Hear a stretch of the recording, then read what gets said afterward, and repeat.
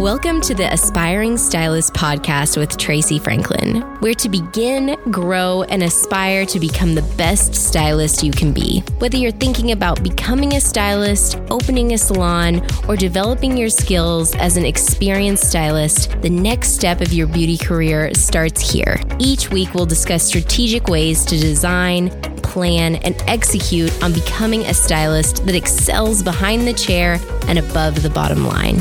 Here's your host, Tracy Franklin. So today we're going to discuss 5 things that I wish I would have known at the beginning of my career. So let me set the stage for you. I'm 26 years old. I have 2 kids. I'm a single mom. I just got fired from a job that I had had for 7 years, and I thought I would always have. It was in early childhood education, and I just really loved teaching. I just loved working with kids, and I thought that's what I wanted to do with the rest of my life. It wasn't the best paying job, but it gave me the flexibility that I needed to be the kind of mom that I wanted to be to my children. Something like getting fired feels like a huge setback. I mean, it did for me, and I would say that it does for most people. But what I think it makes you do is pivot. And I was prepared to do just that when I came across my barber school. It wasn't something I dreamed of doing my whole life. It definitely wasn't the kind of career change and shift that I thought I was going to have in my late 20s. But looking back, I can see this as one of the most pivotal moments in my life. So don't be afraid of those shifts. Don't be afraid to pivot with life because you never know what's ahead. With that being said, one of the first lessons that I had to learn was that clients would leave me and that would be okay. Clients leave for various reasons, and none of them feel good. Some feel better than others, but none of them feel great. One of those reasons is going to be financial. Perhaps you have experienced quite a bit of success, and now you are charging more than you used to charge, and that is no longer in your client's beauty budget. Or maybe they're experiencing something else financially, like maybe they have had their hours cut at work, or maybe their husband has just lost their job. There is a lot of reasons why a client might leave you financially, and that is just something that you have to be prepared for. Another one is schedule conflict. Again, with success creates less accessibility to you. Somebody that requires a ton of flexibility in their schedule, or maybe they just want to be able to call at the drop of a hat and schedule a hair appointment with you, the more successful that you get, the harder that is going to be to do. And some people just don't like that. Some people like to live by the seat of their pants and call on a Saturday and hope to get in. And the more successful you get, the less possible that's going to be. Clients move away. This one's hard because not only are you not going to see them in your salon anymore, but there is zero chance of you running into them in public and giving them a hug or saying hi or catching up. You're going to make incredible connections with your clients. And when they move away, that definitely feels like a loss. So with all these reasons, just make sure that it's not because you stopped showing up for them. Clients will leave you if you stop showing up for them. If you stop with the little extras, if you're no longer offering all those little things that make you you, clients are going to pick up on that.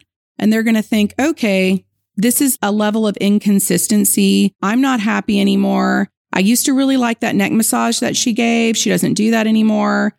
Maybe she doesn't value me anymore. I'm going to try someone else. Make sure it's not for that.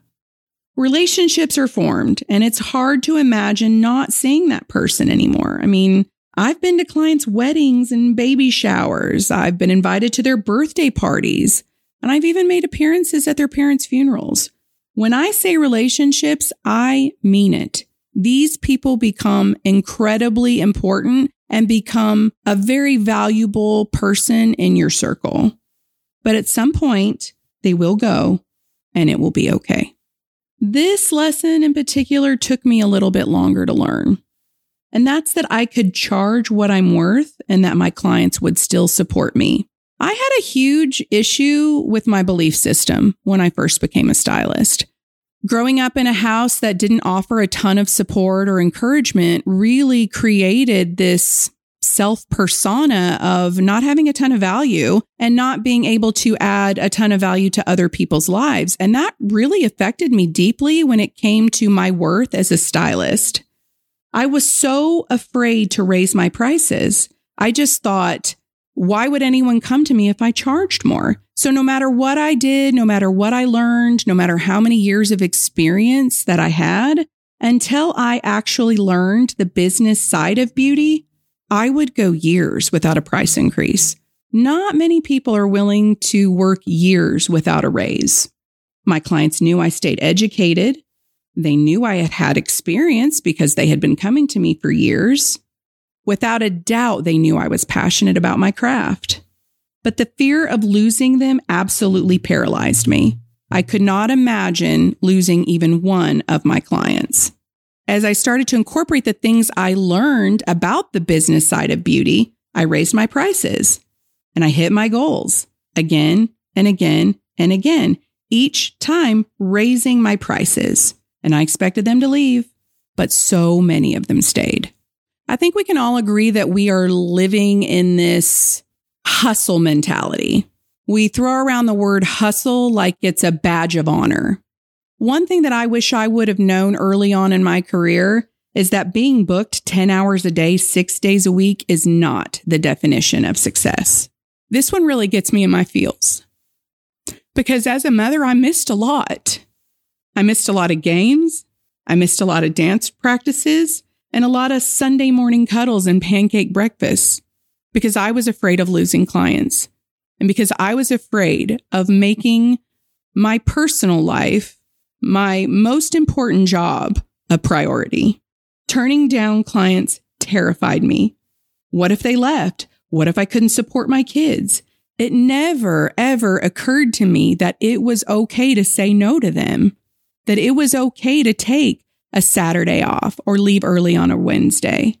If you're listening to this and this hits home, choose the game whenever you can. You will never look back and be glad that Susan had fresh highlights for her cruise.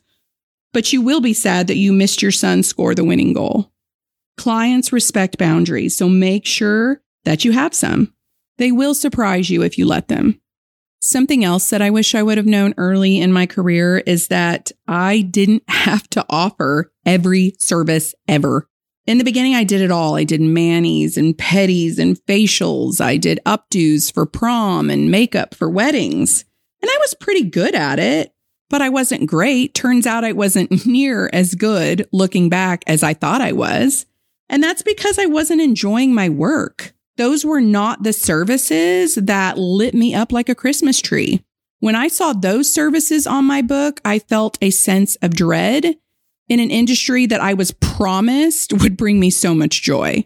And I couldn't understand why. And it's because I thought I had to offer everything. I thought in order to build a healthy clientele, to make the kind of money that I wanted to make, I had to do it all. But it's okay to specialize.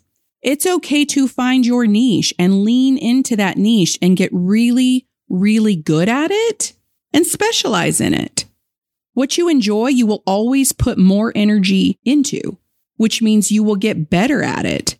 And then once you get better at it, you can be known for it and then you can charge more for it. You see what's trending here? Find your niche, get better at it, get known for it, and then you are actually having the type of career that sets your soul on fire.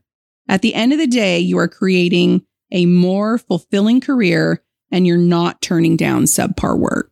This may be one of the most beautiful lessons I've learned along the way. And that's that community is way better than competition. Stylists empowering other stylists is the norm now, but it hasn't always been that way.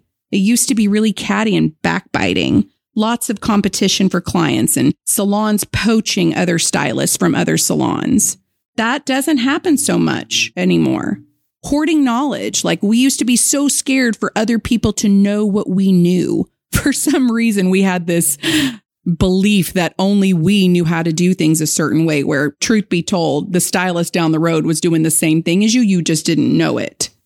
Stylists putting down other stylists' work. It used to feel so cringy when another client would come in that had been to another salon and got a service they didn't like, and all they were doing while they were with me is bashing the other stylist. I knew even back then that that wasn't right, and it wasn't who I wanted to be in this industry.